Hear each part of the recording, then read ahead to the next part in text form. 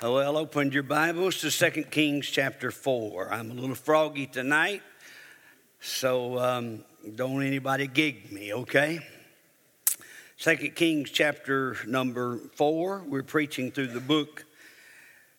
Well, we're actually preaching through the life of Elisha by now. We call this large series The Mistakes of the Mighty, and we started with King Saul and King David, and then we went to Elijah, and then we went to Elisha. Every one of them made mistakes in their ministry, and yet they were great men of God.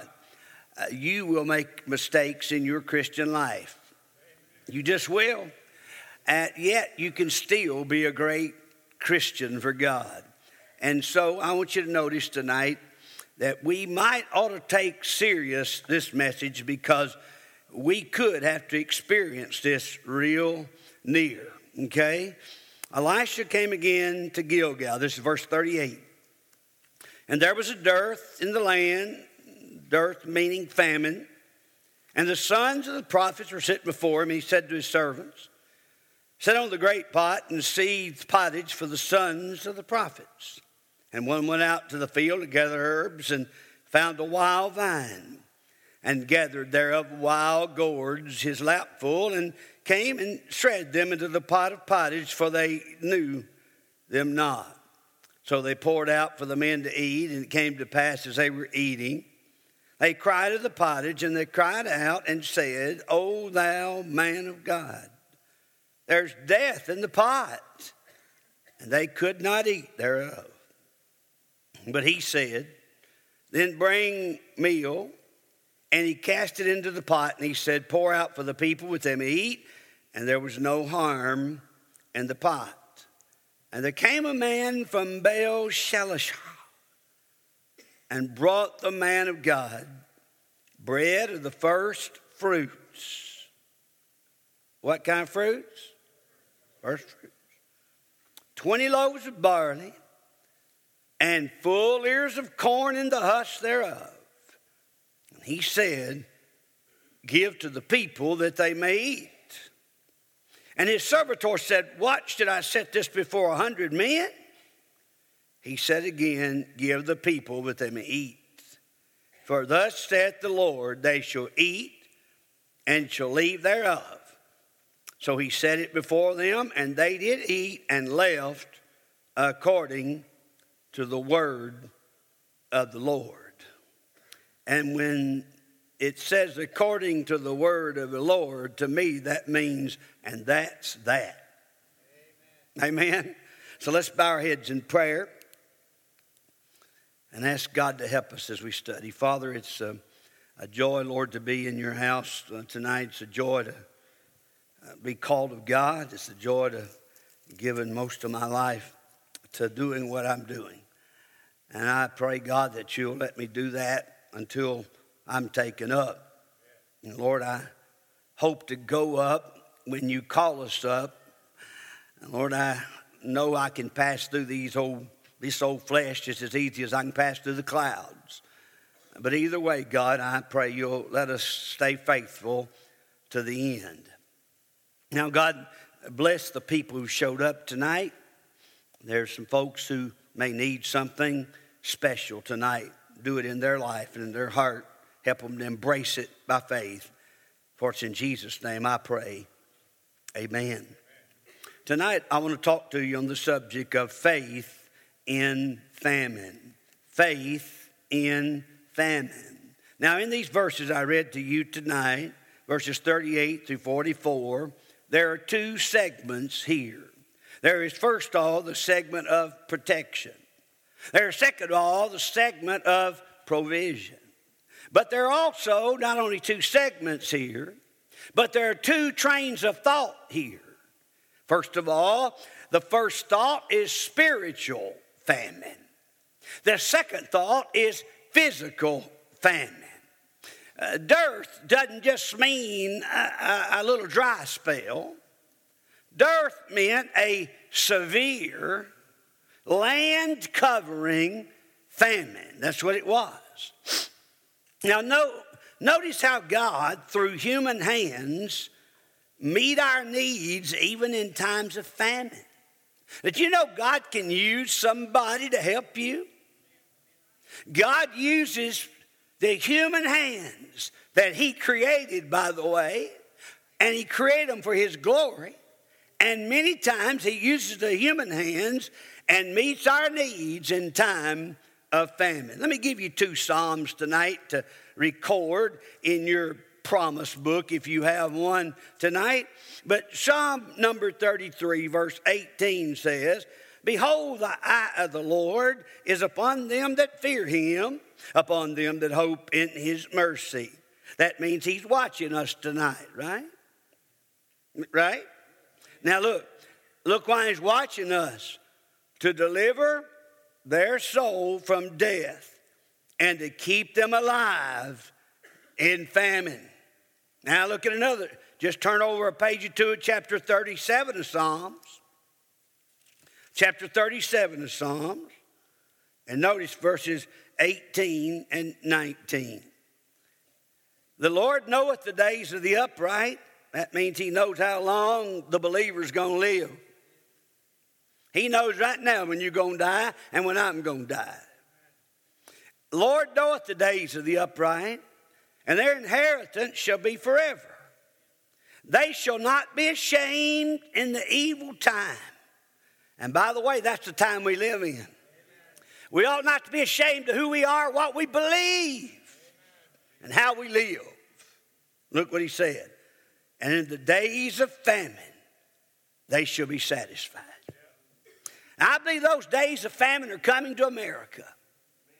I believe they may come to your house. They may come to my house. They may come to our town. They may come to our banks. They may come to the Wall Street. But I believe there's going to be a famine in America.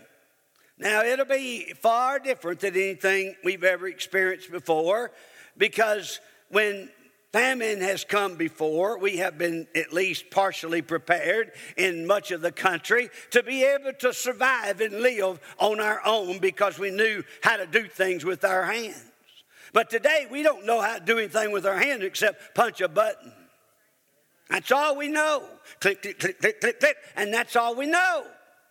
And we hit send, and that's all we know. And we're going to have a hard time, folks, if we don't have a strong faith. We're all in that category, right? So let's look at, first of all, the protection of the prophets, verse 38 through 41. The first thing we see in this protection is the hunger of the prophets in verse number 38. There was a dearth, sons of prophets were sitting before him, and they were hungry, so he said, "Set a pot on the stove, sieve the pottage for the sons of the prophets." Boil up the pottage, the soup for the... Obviously, they already had a little bit of something in that soup. So he said, let's get this stuff hot for these boys and feed these hungry preachers. So Elisha returned to this Bible college at Gilgal, found 100 students, verse 43 says. They were hungry, no food to fill their hunger pains. And so in this preacher school, these boys needed to be fed. But their hunger now, spiritual as well as physical, became this. Notice it says they were sitting before him. That meant that they sit before him to hear him teach. When Elisha came by to their school at Gilgal, they would gather and sit before him and hear him teach. This was a school to teach prophets, and Elisha was the great headmaster of all 4 that's mentioned in the Bible. But their hunger, not only, it was spiritual as well as physical, but for some in times of famine, here's what I find at Baptist churches anyway. When the famine comes to your home or your life or your billfold or your bank account or whatever it is, or whatever kind, where it's physical, where it's financial, where it's emotional, we quit sitting before him. Instead of sitting before him more, we sit before him less. And we wonder why things don't get any better in our life, because we hadn't sat before him. They were sitting before him. For some, in times of famine, the spiritual goes first. When Jesus made this statement, if you want your needs met, your spiritual hunger must be met first. Matthew 6, verses 31 and 33, he makes it very, very clear that if you want to be filled spiritually, or if you want to be ready physically, then you've got to be filled spiritually. And so, that's the hunger of the prophets. Now, famine comes to the land for this reason. It's because of God's displeasure. Most of the time, when you see a famine in the land, in the Bible, it's because of God's displeasure. You say, where do you find that? Ezekiel 14, verse number 21. And then back up sometime and read Ezekiel chapter 14, verse number 14. But Ezekiel 14:21 describes the way, or one of the four things that God uses when he's displeased with his people. If you'll notice, they're almost the same all the way through the Bible. And Ezekiel even goes on to say this, that you have stepped so far away from me that even if Noah and Moses and the prophets were right here, they could pray all day long, it wouldn't change a thing. You've gone too far in your famine. Do you understand what I'm saying tonight? You see, when famine comes spiritually, it comes for the same reason. When you're messed up spiritually, it's because you've displeased God. And a famine will come to your soul. And a famine will come to your mind. And a famine will come to your heart. You won't win people to Jesus Christ. You'll quit tithing. You'll quit obeying God. You'll start leaving off this and leaving off that. Sunday school will go. Discipleship training will go. Choir will go. And different things will start dropping out of your life. Next thing you know, you are starved spiritually. That's what happens here. Today, I believe our famine is spiritual, primarily in America.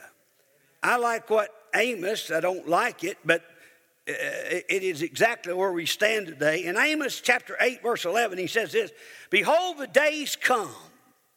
Now they're coming, he said, that I will send a famine in the land. Now listen to what God says. Not a famine of bread, nor a thirst for water, but of hearing the words of the Lord. And they shall wander from sea to sea, from north even to the east, and they shall run to and fro to seek the word of the Lord, and shall not find it. And the day shall the fair virgins and young men faint for thirst. The millennials will starve. You see what the millennials are struggling with today is they're starved spiritually, and they're trying to find something to fill it other than what Jesus said would. You see, they're not hungry and thirsting after righteousness. They just want everything to go their way. Folks, it don't happen like that. You've got to sit before him and hunger and thirst after righteousness. And God says if you do that, you will be filled. You will be filled. So today, I don't think our famine is of preaching, even though it's getting less and less. We're not seeing nearly the preaching that we've had in the years gone by. Preacher after preacher has bit the dust. Preacher after preacher has compromised. Preacher after preacher has let the church control him. Preacher after preacher has took a contemporary view because it's more convenient for his church. Preacher after preacher has quit preaching expositorily the word of God, line upon line and precept upon precept. They get up and give a little talk. And so what we have is not just hunger of preaching, we got a hungry hearing. Folks, listen, we preach ourselves to death here. And I know there's better preaching you can get. You're going to get it in March. But last March, half of us didn't come. Don't say you're not getting fed. I don't want to hear it. If you're not getting fed, that's just because you're not thirsty and you're not hungry. Because if you get thirsty and you get hungry and you get under the Word of God, you shall be filled. And I'll guarantee you one thing, there's better preachers, but I'll tell you what, they ain't got a better book to preach than I do. And you'll get as much of this here anywhere else in this part of the country. And so don't try to throw that mess on me that you are starved because you're not being spiritually fed. That's the most sickening thing. The last time I heard that was from somebody that probably couldn't even tell you the first book in the Bible. That's had to have more counseling and more people to handle her, more to help them. And yet they're starved. They're just not getting fed. So they're not very hungry. They're not very thirsty. And here's the reason. Because they hadn't been very obedient. And so they slipped on out of here. And it don't take long. They'll move on to where they don't have to hear that stuff. Now look, there was a famine of hearing. People won't hear because they can't hear. They never get satisfactory message because they've closed their ears. It just goes through. And then there's a famine of preaching when churches continually displease God. God's not going to give them a real firm voice. Even if they seek one and pay one, they won't hear him. They won't hear him. You can't buy God's man. You can't. You can't pay them enough to be what God wants them to be. They got to be what God wants them to be before they get any pay. And listen, I never have asked a church, never even asked for any kind of salary in my life. I just prayed if it was God's will for me to be there. I thought he'd take care of me. A few times, I almost thought I'd missed it. But God showed up on time. This was one of the places when I first got here. God, I may have messed up here. I may have come to the wrong place. Looks like there'd been a famine here. But all of a sudden, we started getting a few folks who hungered and thirsted after righteousness. And then some folks said, we don't like this kind of preaching. And they moved on out. And when they moved out, others moved in. And they kept moving in and kept moving in and kept moving in. And they're still moving out. It'll always be that way till Jesus comes. Because when you get worldly, you don't hear preaching. There'll be a famine in the land. Y'all with me? See, we need, Elisha told Gehazi to put supper on. And so there seemed to be nothing to put on. We don't really have much supper, even though he told him to go do it. And you remember when Jesus, in Matthew 14:16, when Jesus had 5,000 hungry stomachs there that was growling and waiting to be fed. And Jesus said, give them to eat. And the disciples looked at one another. What are we going to give them, a rock? We got nothing here. So they began to scour the group that had gathered on that hillside. Maybe 15,000 time you count women and children, maybe more than that. I can just see it when I go there now. I can just see those hillsides around the Sea of Galilee absolutely filled with people to hear the Lord Jesus Christ teach. And here they are all day long, maybe 30 miles from home and maybe a 2-day walk to get there. And here they are hungry. And they found a little boy with 5 loaves and 2 fishes. And he fed that 5,000 and had enough left over to microwave the next 3 weeks. Leftovers. And so that's what Elisha says. Let's put some things on. In times of spiritual famine, our faithful few need continual teaching. In other words, I don't care how faithful you are, you don't ever get beyond the point to where you need to hear preaching. You need it. You must have it. And we must keep setting the table for people that are hungry. Keep setting the table. Week after week, week after week, we're setting the table. Why? People's hungry. They got to be fed. And so here the table's set. Don't look like there's too much on it. And so I want you to notice that the hastiness of the prophets, the second thing. We saw the hunger of the prophets. Now look at the hastiness of the prophets. One went out into the field. When he heard the command, he thought, if no one else will do anything, I will.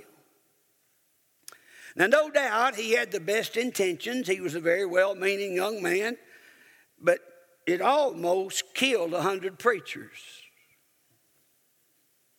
Y'all with me? You see, some people have a real quick zeal to come into the church and fill the pot. This is what we need to get us going. This is what we need to get us going. And so they'll add things and push things a little further and cross the line or get right up to the line to do something to get the church stirred up. And it's usually flesh and world and compromise. But if they're not careful, it'll result in the death of the church. Jesus said you can discern the signs of the sky, but you can't discern the signs of my coming. You see, God's people ought to have some discernment about them. 1 Thessalonians said that we ought to not quench the spirit and prove all things. There's a lot of folks who's wanting to throw a bunch of poisonous gourds in our soup so our church will die. Don't you be a poisonous gourd. Y'all with me? And so the hastiness of that prophet. Now, he went, first of all, without divine commission. He didn't wait on Elisha to tell him what to do. Elisha didn't tell him to go. Elisha may not even know he went. He may have slipped out on his own. He wouldn't have listened if Elisha had told him not to go anyway, because he'd made up his mind he's going to fill up the pot. He is going to be super preacher that night. And so, you find people in the church just like that. They want to see everyone's needs is met. Everybody's got to have what they want. That's how we build our churches today. We survey the community, say, what do you want in the church? What do you want in the church? What do you want in the church? And we build our churches for what our community wants. Well, I'd just like to ask sometime, what does Jesus want? Last I checked, it was his church, not ours. We don't get to build it. He said, I'll build it. And so here, this hasty guy, even though he means well, he was too hasty. Be careful. If you get too hasty without a commission from God, it could kill something. Be careful. It could kill you spiritually. Kill somebody else spiritually. No doubt when he saw these wild gourds, he just knew God had led him to them. Most of the people I deal with, when they do something, they always justify their actions by saying this: well, I believe that God led me to do it. You see, they do that because it's a spiritual mask for a foolish decision. Or they'll say this: well, I prayed about it. That's a spiritual mask for a foolish decision. You see, they know those are things you can't deny. You can't counsel those things. You know why? They've shut their ears to hearing. All they want to do is be a rotten gourd. They're going to collect them and they're going to throw it in the church. Others always has ideas. They know more than the leadership of the church, and it only frustrates the church. They seem to know better than any leaders, and it just frustrates the church. Why? Because we throw gourds in the soup.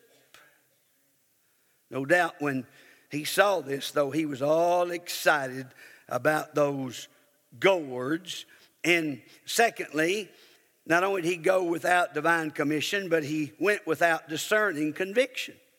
His main problem was he didn't know wild gourds when he saw them. He couldn't tell a wild gourd that was poisonous from a good gourd that wasn't.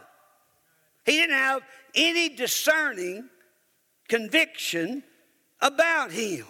And so, what does he do? He quickly embraces death, fills his lap full of them.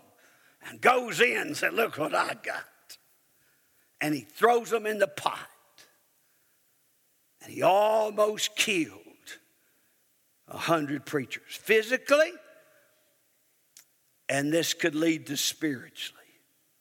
So, notice something else. Notice that those wild gourds seemed to be plentiful.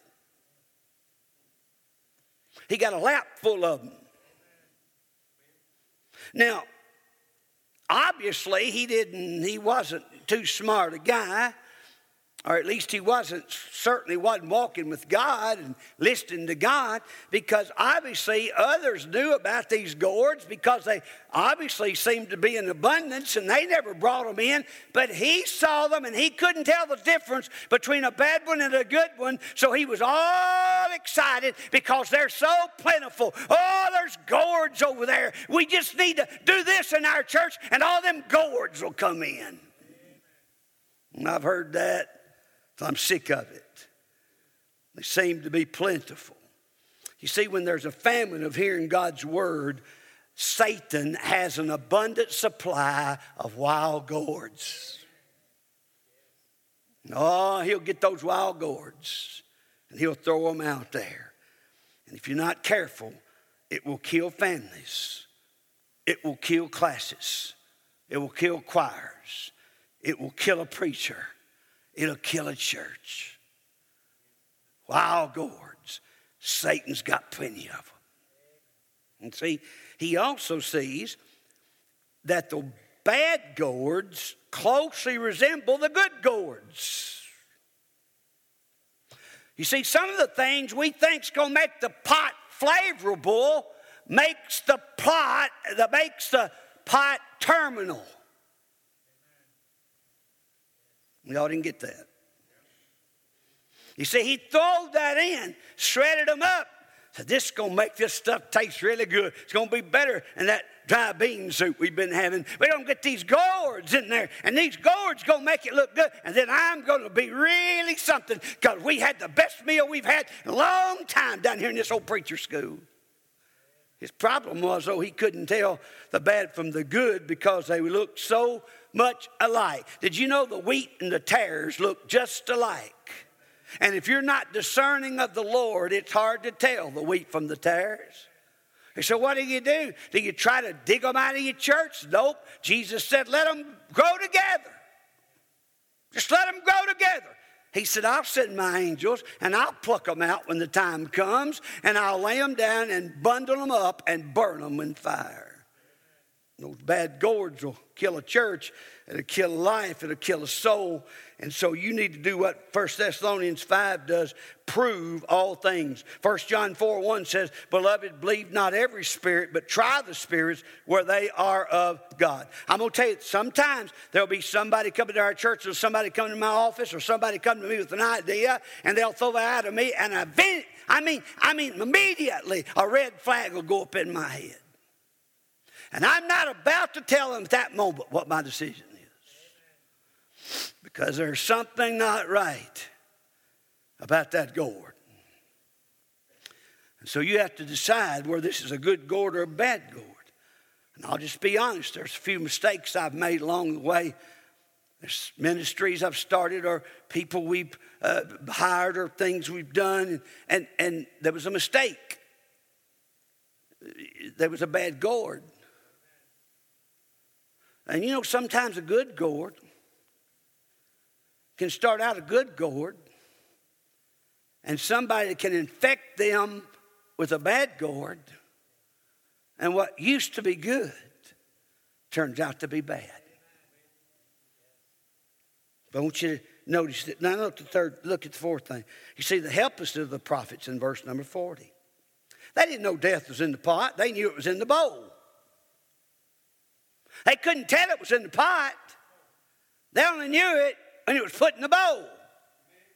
Y'all see the difference? They knew it in their mouth. It looked good. It looked like it would taste good. It must have smelled good. But they couldn't tell it in the pot until they put it in their mouth. You see, that's why kids will eat dirt. They'll eat dirt. They'll put anything in their mouth. You say, now don't you put that in your mouth. That's all they need right there. That puts them in high gear to get that thing in their mouth some way or another. I don't care how nasty, how dirty, how filthy, how many germs are swarming around it, they're going to get it in their mouth. I'd be working in the garden, I'd look back, Sharon and they'd be eating dirt. We didn't have much else left to eat. She was eating dirt. But you see, we got a lot of Christians like that. They won't taste the Word of God so it can bless them and they can enjoy it. They can't understand how it comes out of the pot and into the mouth. And when it comes out of the bowl into the mouth, it ought to taste good. Oh, taste and see that the Lord, He is good. But she said they'd rather go and get some of that old bad gourd, and they don't know the difference. And so it kills them spiritually, emotionally, mentally, physically, congregationally. When we mess up, we can mess up many people. Fourthly, look at the hope of the prophets, verse 41. Elisha now was expected to straighten things out. So Elisha cast in the meal, and the pottage was saved. Now, this was a miracle, of course. Elisha did twice the recorded miracles that Elijah did that was recorded. This was one of them. He performed a miracle. He took some bad pottage, a bad bowl of pottage, and he didn't try to filter it out. He said, go get me some meal. In other words, we need another ingredient in this thing to kill that death and give it life. And so, when God gets a hold of our church and God gets a hold of your life, what He wants to do is to take the Word of God where you've been poisoned with everything in this world and pour it in you so when you started to go bad, God could make you good. That's what He's saying right here. That's the miracle. It takes a miracle to do that. You say, well, I can do it on my own. No, you can't. Takes a miracle. Once you've already tasted in that bowl, you got death in you. And it has to come out. There's only one way for it to come out. God has to perform a miracle. And He does that when we understand we don't want a famine of the Word of God. We want to hear what you say, and we want to do what you say, and we're ready to do that. Just get this dying spirit out of me. Just get this death out of our church. Get this death out of my class. Get this death out of my life. And so that's what happened. And that's what Elisha did. He protected them from the wild gourds. I know sometimes some of you don't always agree with every decision I make. Sometimes I don't agree with the decisions I make. But I spot death pretty easy. And I smell it sometimes coming. And I smelt it coming. God helped me to be have just enough discernment to know when somebody was about to throw a bad gourd into the pot. Somebody comes along with a new scheme or a new idea, and it glitters, and it's glamorous, it's a lap full, looks like we're going to eat real good tonight. But there's death in the pot. How easy death we can find will attach itself to us and would have killed us. Did you know any of us could die at any minute? You could take a trip in your car and never make it home. Now, you could even drive down the streets and a bullet come through the wall of your car and hit your little child and kill them, innocent as they can be. but there was death in the pot. Can I tell you, there's two things I want to say. Church, would you help me be aware of wild gourds? Especially those of unbelief. Especially those that has no faith about it. Especially those that has no book about it. Listen, I don't care how much you want to do something. If the book says don't do it and the will of God says don't do it, you better not do it. There's death in the pot if you do. Number two, church, be sure you know what you're putting in your mouth. When somebody wants to start pouring some gossip in your ear, or pouring some hatred about somebody in your ear, or telling you stories of people they hadn't forgiven, or whatever it might be, or bragging about their old sinful life, and they really think it was kind of cool to be a gourd. Folks, I'm going to tell you, I hate the fact that I was a gourd. You find somebody who brags about being a gourd, you get away from them. Leave them alone. I don't care how many texts they send you. I don't care how many tweets they send. Even if it's come from Donald Trump, don't answer. So, first of all, beware of wild gourds, especially those of unbelief. And be sure you know what you're putting into your mouth. Be careful what you start, because anything is easier to start than it is to stop.